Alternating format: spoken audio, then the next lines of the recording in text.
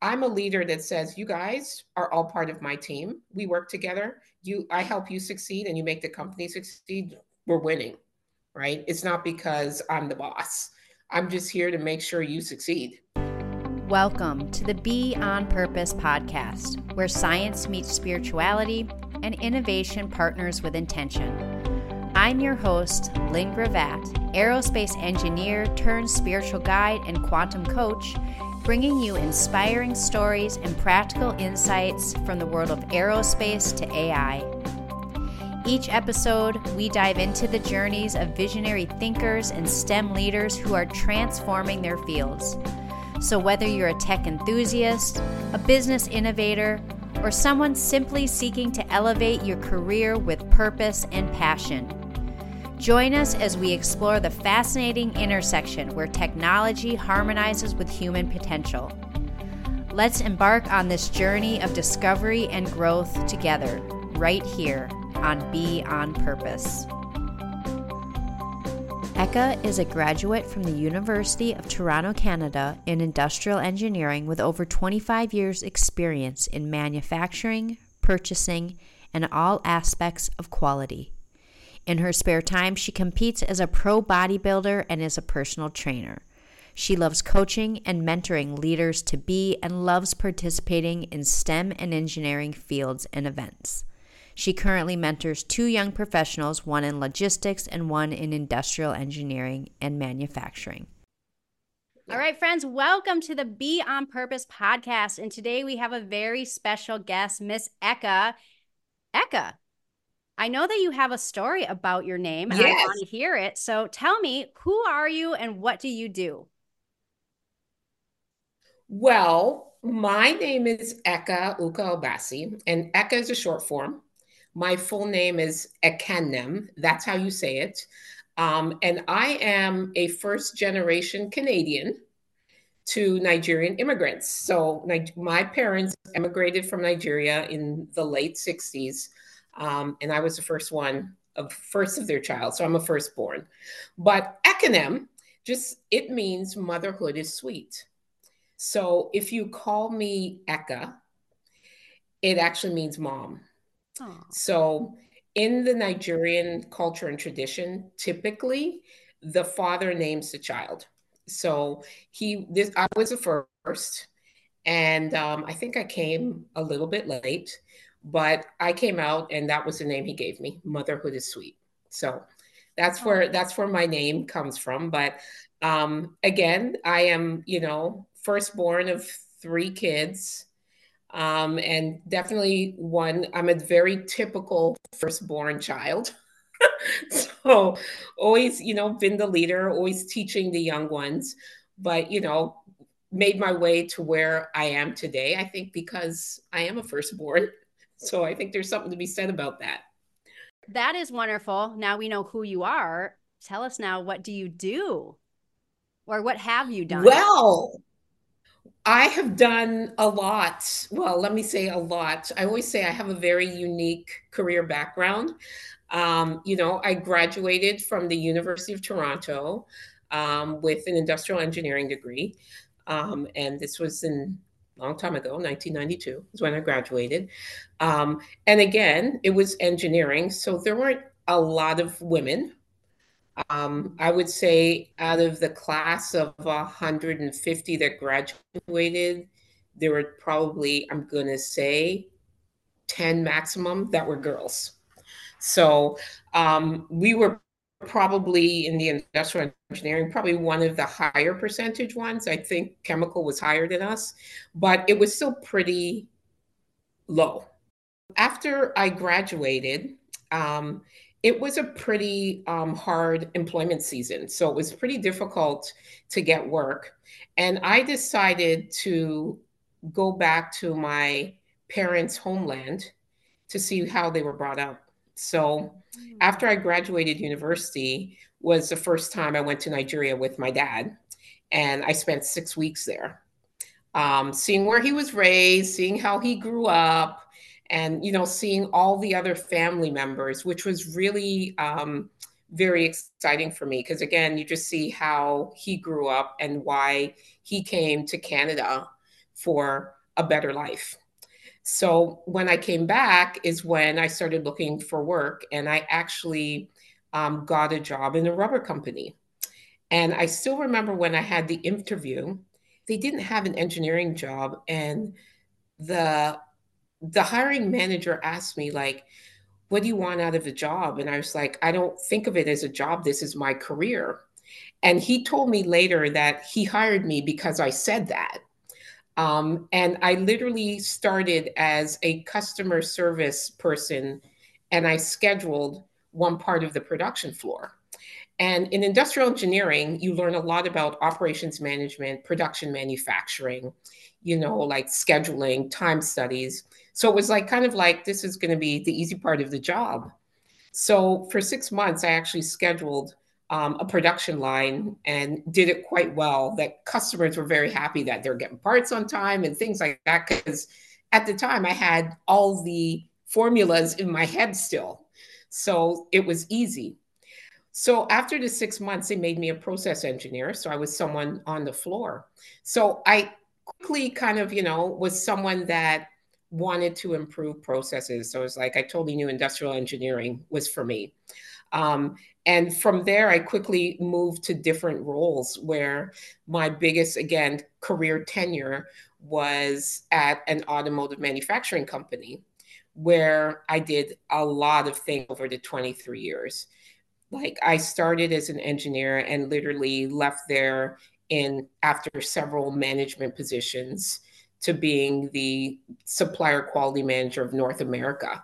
So I was in charge of the US, Canada, and Mexico. So I really grew in my career, really grew technically, that I started teaching people how to audit. I started teaching people technically about different materials like plastic, like stampings. So I got a lot of great experience out of that company. But I came to this point where I think I was becoming more of a teacher and less of someone who was learning. I just felt I can still learn more and I can still use stuff in my toolbox. So the opportunity at Weber came up. I left that company as a supplier quality manager in North America. I moved into Weber as a director of sourcing, which was definitely a step up in terms of title. I had the same kind of direct reports, but I was learning a totally different industry. I was so used to the structure of automotive, and I moved into consumer goods. It's grills, and everyone loves grills. And I just loved the experience because it was one of those where you can actually touch the product you're working on and sourcing. Very different in automotive because we made little components that go inside the car of a particular vehicle. So I never actually see it in the car unless I'm in the plant or if I'm driving that car. So it was cool to be really close to the product and understand the brand and just a love of the Weber grill to this day. So I did there when I was in sourcing there, I started working on different processes and with the same mindset of automotive, like let's put some governance standards, some standard work in place, and also work on developing the supplier relationships that they had. So that's kind of my thing. So I was doing that. And really within 9 months, I still remember my boss phoning me, and it was a work from home day. It was Friday, telling me how great I'm doing my job. And I just thanked them. It's like, okay, it's nice. I'm getting, kind of people are seeing what I'm doing. And, he was also too saying like, not even in sourcing spaces, in other spaces, my name is being brought up in conversations. So I'm really interacting with people. And it was that day that he said he was promoting me and another girl to a VP role. And I was literally in shock because it was like, I haven't done anything yet. I'm just got here.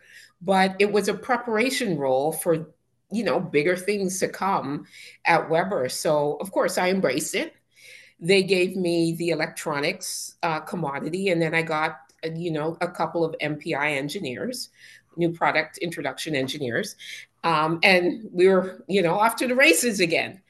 But unfortunately, Weber, especially when it's consumer goods, the consumer is king. So if they don't buy, we can't make. So some financial challenges, and it happens in every industry, and they have to do layoffs and reduction in force. They did one probably about a year before they did mine, and then another wave, and here I am. So I tell people like it was actually pretty hard for me because I've never been laid off before. And probably that's kind of rare in over 25 years of work that you've never been laid off. So it was hard for someone like me who's kind of like type A, you know. Mm-hmm. Well, it's interesting because this was a question I was going to ask you before I even knew that you were laid off. And so it's very relevant. And we kind of talked about this a little bit before we started recording. So the question I want to ask you is, and I think it's going to relate to the layoff, but if something else pops up, that's great too. Could you share a challenging moment in your career that you had to overcome an obstacle, and what lessons did you learn from it? Or specific to maybe it is about the layoff, like what experiences, what lessons have you learned from the experience of being laid off? Yeah. So again, a very, very new and odd space for me, Lynn, because I'm very type A. I'm someone who's always on the go. Like I don't sit down. I'm always doing something. And I tell people like I get up, I go to the gym. Like this is what's my routine. I get up 5:30, I'm at the gym. Get home, eat breakfast, I go to work. And during my time, I haven't mentioned this, but I'm a pro bodybuilder, so I compete as well. So I go to work. After work, I go to the gym again because I had to get my set workouts in or cardio in. And then I'd come home and, most of the time, unfortunately, I'd open my computer again because it's like, let me just catch up on Mm-hmm. emails. Cause I was someone that like, I need to go to bed with 0 emails in my inbox. So I do that and go to bed and this will start again. And I'm cool with that. Like that was Mm-hmm. me. So when I got laid off, I woke up and I was like, what do I do? So I woke up and I went to the gym like I usually do. And I woke up early in the morning. I got home and it was so early, it was 8. And literally, I sat on the couch and I cried. Mm-hmm. And I tell people this that it's again, you need to have that moment.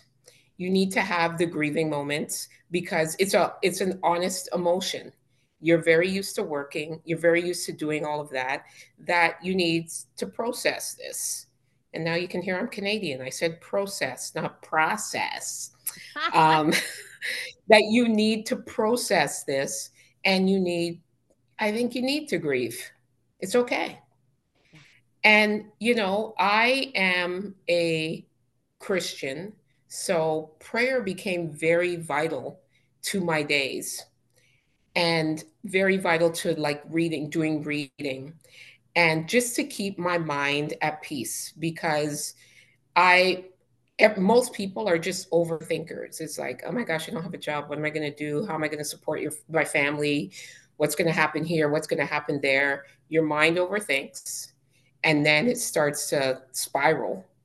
And I think that's how people spiral into a depressive state or things like that. And then they don't do anything. So I had to really think about myself I say in the waiting. And God is teaching me a lot about patience, you Mm-hmm. know, in terms of you need to wait because there's something else greater out there for you. It's coming. I see it. You don't see it, but just lean on me. It's coming. It's coming. So during this time, I was like, what are the things that I enjoy doing? And again, they afforded me a career coach and got me thinking about what are the things I enjoy doing.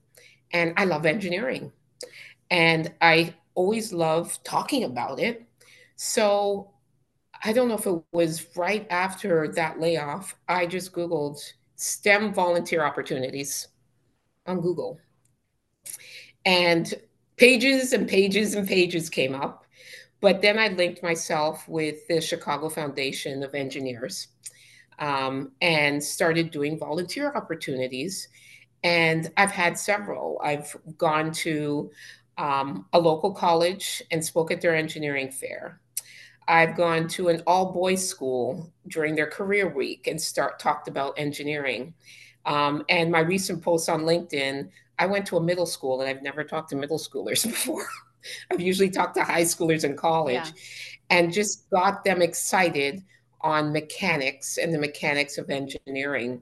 And actually bought a STEM kit. It was a crane so that they can have a prop to touch. I figured like these are like 12-year-olds. They need to not just hear me, they need to see something.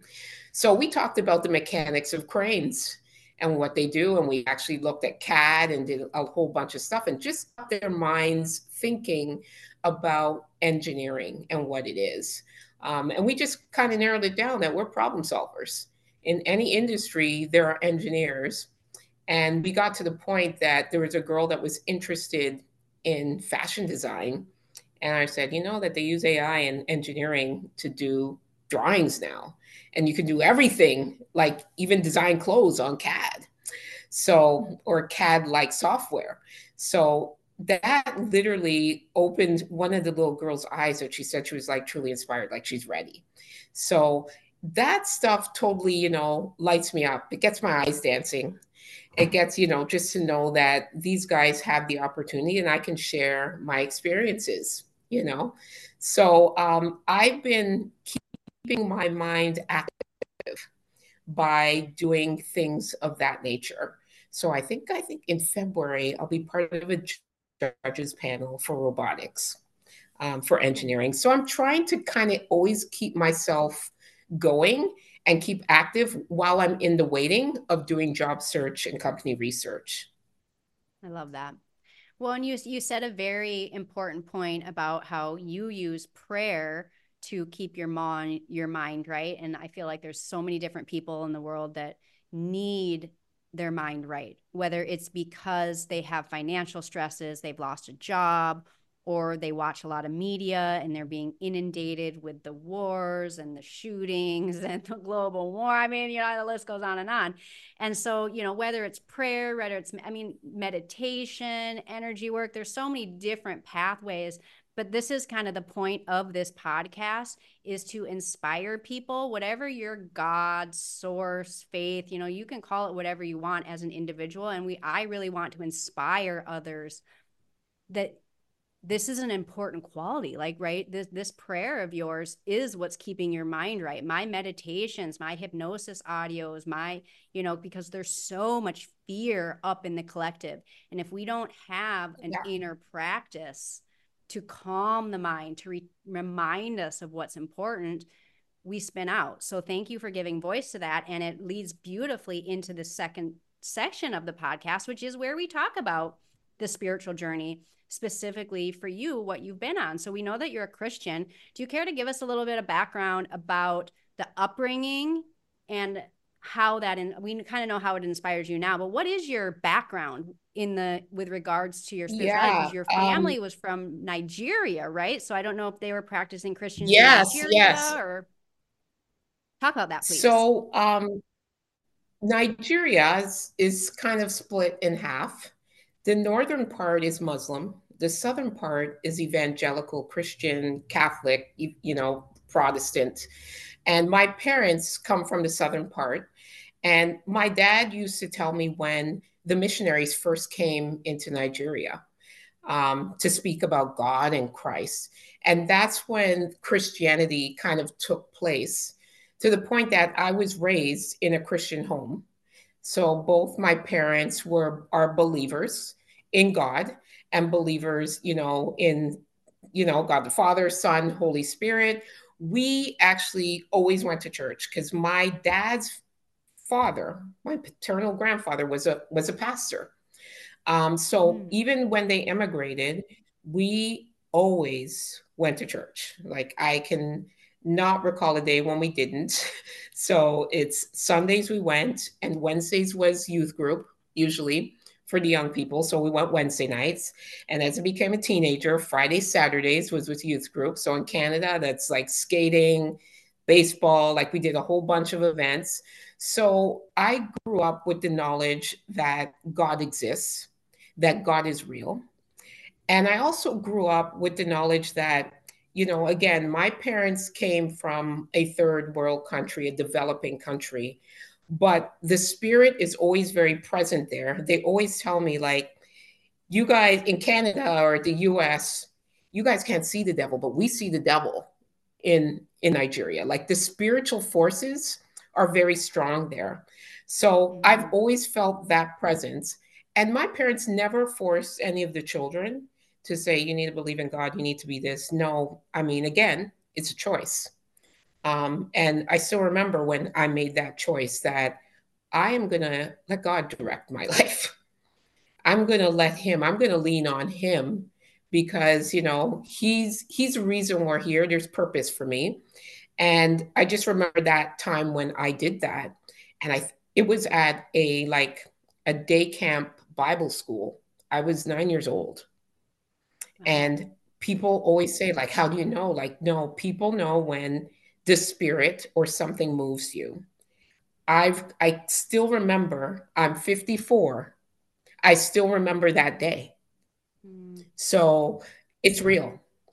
And then I still remember when I committed in public, when I got baptized, I was 16. I still remember that day. So, yes, we're going to have our ebbs and flows where, we become a teenager, like, I don't need God. I can do this myself. I don't need this. But every time he seems to turn around and say, you know what? You do need me. Just wait. Just wait. So, and that has kept me going all my life right now. Yes, I'm not perfect, and he doesn't expect perfection, but I continue to lean on his side because I've only seen good every time I lean on his side. So, oh, and that's why I'm not worried. Even when I left, during the reduction in force, I was not worried that I wouldn't find something. I knew I wouldn't find something in a month, but I know something will be found, and I'll be able, to do it. And it will actually be, the Lord will say, see, I put you here because you were needed here. There was an impact you needed to do here that you couldn't do here. It happens all the time, Lynn. Throughout my life, it's happened like that. So it's mm-hmm, always for the better. And I think that's the true evolution of human nature, because we can't do it on our own. We're not an island. We've always needed companionship. We've always needed that support. And I think, a lot of people get sometimes into a depressive state because they want to be alone. We're not supposed to be alone. We're supposed to have supportive people like you. I can, or talk to people like you and share your experiences because everyone's having the same experience in one form or another.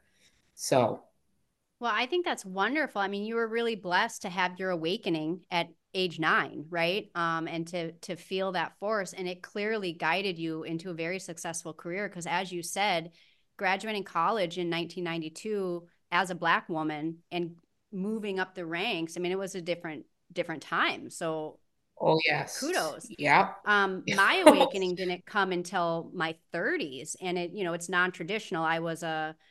I grew up Catholic, but like very loose Catholic. So not, Christmas and Easter and like sometimes in between, but always that weekly religion class. I think that's an important thing about faith is the community aspect. But my awakening came more through shamanic, more alternative type, balancing chakra. It was very unexpected, a little bit of plant medicine. But the point of the story is it's the same, a sense of purpose, an awakening that this is what I want to do. And I definitely use the language divine feminine Christ consciousness is definitely like a force that's very, very strong to me. And so I think it is important that that people know that like if you are a person that have had this moment, this awakening, sometimes it can be scary to follow it. Especially if you're having it as an adult when you've already had all of these other programs. So what an empowering story to know that when the awakening happens, when when you have a sense of purpose, if your purpose is Oh to be yes. a follower of Christ and a follower of God, and that is your purpose, it will take you in the right direction. If your purpose is Yes. to balance your chakras and go live in Peru and, still do a lot of prayer and all that stuff, then that will also take you to your purpose. So Yeah. let's move into this part where we talk about these PCs: the power, passion, purpose, creativity, compassion, and consciousness. In terms of your career in industrial engineering and manufacture, how has that allowed you to fill this sense of purpose, both personally and professionally? So we have that spiritual purpose, but now this is our outer purpose. How has your career enhanced that?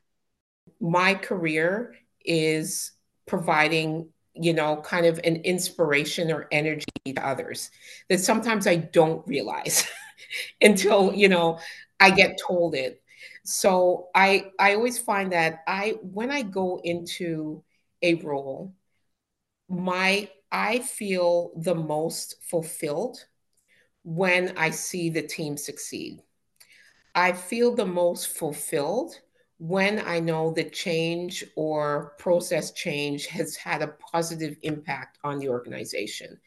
And every role I take, my immediate goal is, how can I make an impact?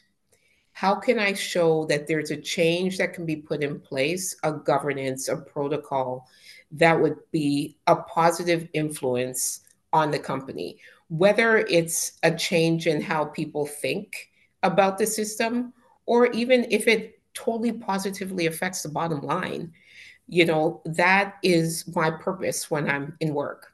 I'm always there to see people succeed. When I interview, and people, one of the questions like, what's your management philosophy? What do you think? How are you as a manager? I always tell people that I believe myself as a servant leader. Mm. So I I lead, but I can also serve. I can do the work as well. I can get dirty. But then number two, I feel like I'm a coach and a cheerleader.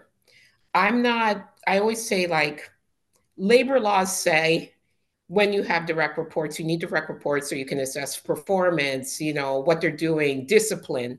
But I'm a leader that says, you guys are all part of my team. We work together. I help you succeed and you make the company succeed. We're winning, right? It's not because I'm the boss. I'm just here to make sure you succeed, right? And that's always my ultimate goal when I'm in a managerial position. Like, I want to know what my team needs to be successful, not what I need to be successful, but what the team needs.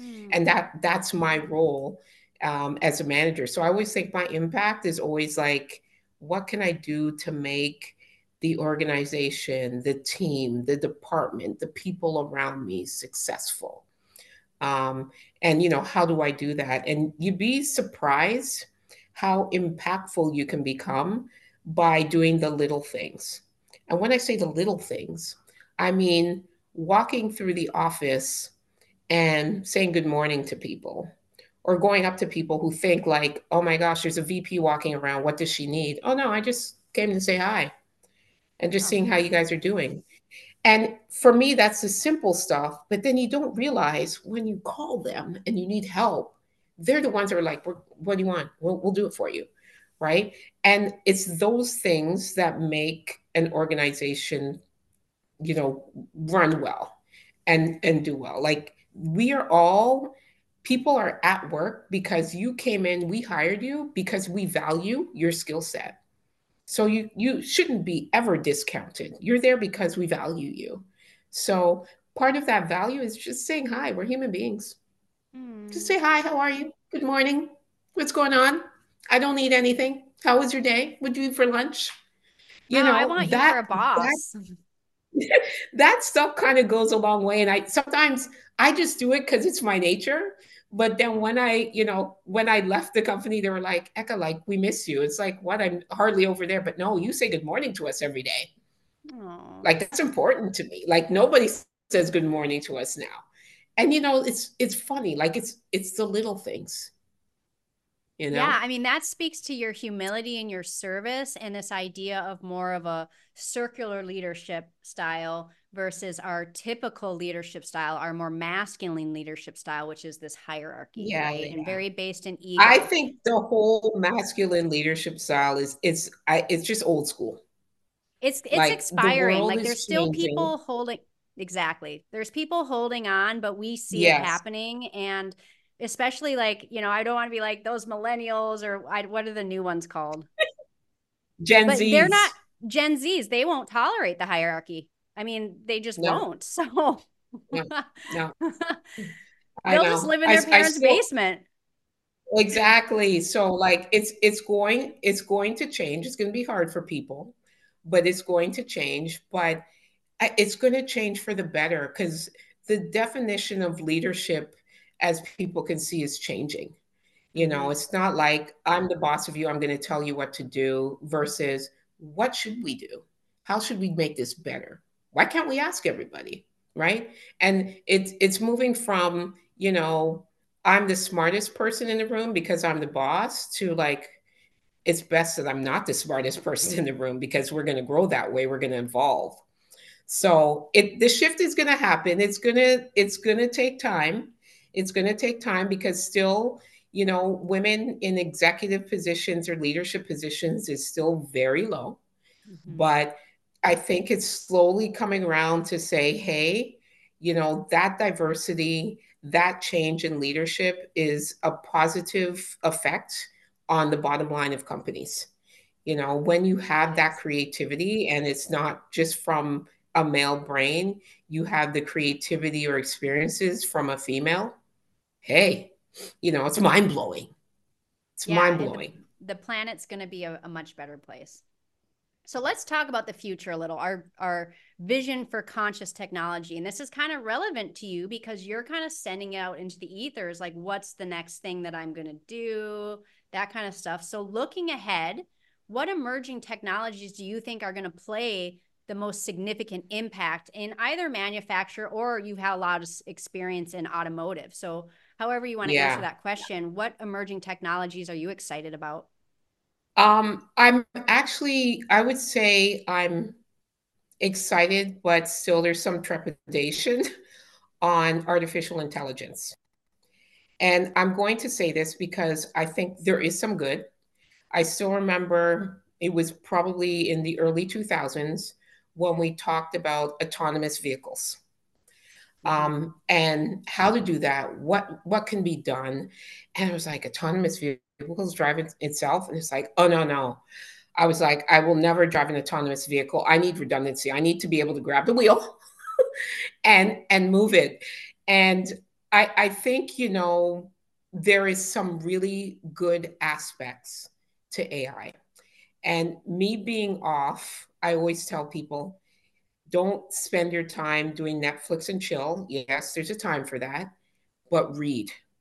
This is your time. I always tell people, you might be laid off, you might be in a reduction force in between jobs. This is your time to read about what's out there in the industry you want to work at. So I love quality. I love purchasing supply chain. So you go in there and there's a lot of things involved in there. And like, how do we get apart from, destination A to destination B? How do we schedule a production floor? And there's a lot of great articles on AI and forecasting and scheduling. Wouldn't you want to know what kind of the ideal or most robust sales forecast is so that you can build the appropriate product for the market? AI can do that. AI can do that. Take all the history from your last 10 years and say, hey, based on the economic ebbs and flows, this is what your forecast is going to look like. This is how you should build. Oh yeah, take your fluff in between, but I think there's some really good aspects to it. Now, when you think about the AI, those kind of things are what people used to do. People used to just be on Excel and generate macros to do all of this stuff. But now I think the shift in the types of jobs will move to the computer, the coding. What does AI look like in the background? Someone's doing something in the background, right? We need people now to work the background. And then, I just think of the extremes of AI. And I was talking to you earlier about Elon Musk and his AI chip in the brain. So I think, like every new technology, we need to have some governance or guardrails around it, Yeah, you know? I agree. What I was going to say is I agree that there's a lot of people doing bad things, but I like to believe that a lot of it's unintentional. They're just unconscious. And so they're doing things that are the status quo or that their boss told them or whatever, and they're like not aware of consequences. And that's where, for me, Yeah. the rising of the consciousness comes in, because whether it's about AI or anything, it's about building trust. And so we first have to Yeah. trust ourselves so that we have the ability, because there's going to be a time where you don't know if anything is real or AI. We'll never know ever again. And so it's kind of trust and then discernment. Like, okay, I'm watching this video. Does it matter if it's real or not real? Am I learning something from it? Am I getting the lesson, whatever? And that Yeah. all comes with self-trust, to like just be able to tune stuff out and not believe everything we see, to be able to tune in and say, does this resonate with me? And do I want to move forward? There was a Netflix documentary on the social media, Google and all that. And a lot of the inventors, they invented it for good, not realizing that now social media with the younger generation is causing mental health issues. Totally unintended to the inventor. But now there's so much in social media that now we need to have guardrails on our mind.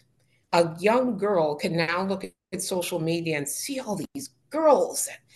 They got great butts, they got great boobs, they got great bodies, not knowing that they're manufactured. It's an altered image. They have no idea. They look in the mirror and they're like, I don't have that body. How do I get it? And now their mind is telling them to do things that are very rash and dangerous.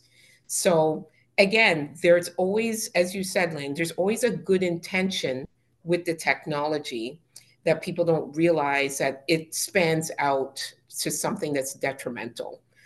So I I just always think is like, how do we put like these, something like a guardrail governance? It's like, yes, there's AI, but you cannot use it for this or this because of the Yeah. ramifications. And I think they're So starting to hash that out. But the social media, I think I'll just say something about that because, yeah, I think that's called the social network. And not only were there unintended consequences, but these inventors do not let their children have social media. And I think the exactly. guardrail is parenting. The guardrail is parents being the bad guy and saying, no, you can't have a cell phone. I didn't have a cell phone until I was in college.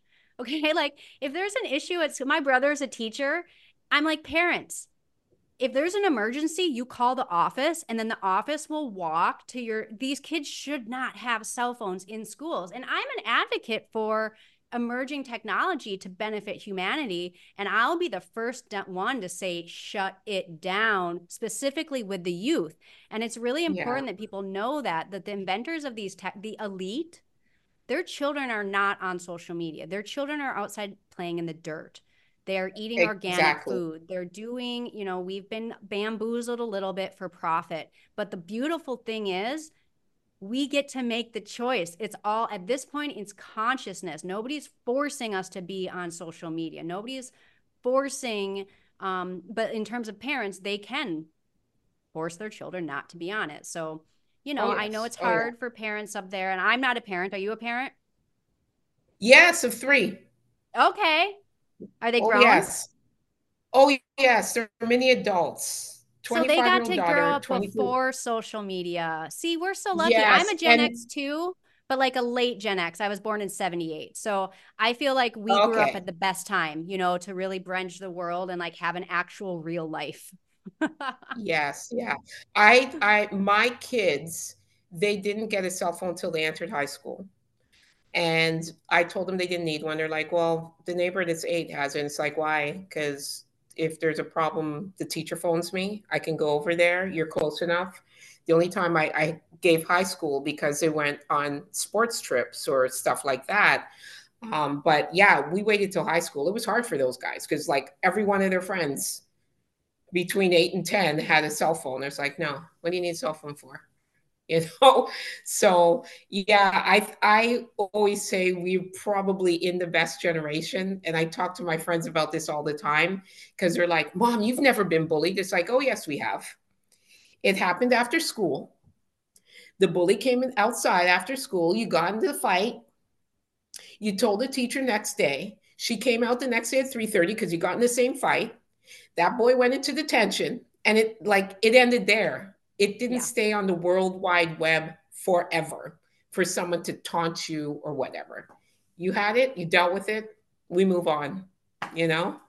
So the Yeah. only thing is like now people can't move on because it's still stuck in the cloud, you Mm, know? yeah. So Well, I appreciate this conversation so much because when we're talking about technology, like sometimes people don't want to say anything disparaging about technology at all. So I really want to honor you for having an honest, authentic conversation with me because I think people need to hear this and need to be having conversations with their spouses about what they're both the medical stuff and this kids on social media stuff. Like this is what raising consciousness is. And so I want to just honor yeah, you because that is what we are doing right now. Like there are people listening to this podcast who have maybe not thought about these things before or haven't heard two tech enthusiasts talking about it in this way. Usually it's like what they would call the conspiracy theorists and all that. And I've been called that. I'm, it's fine.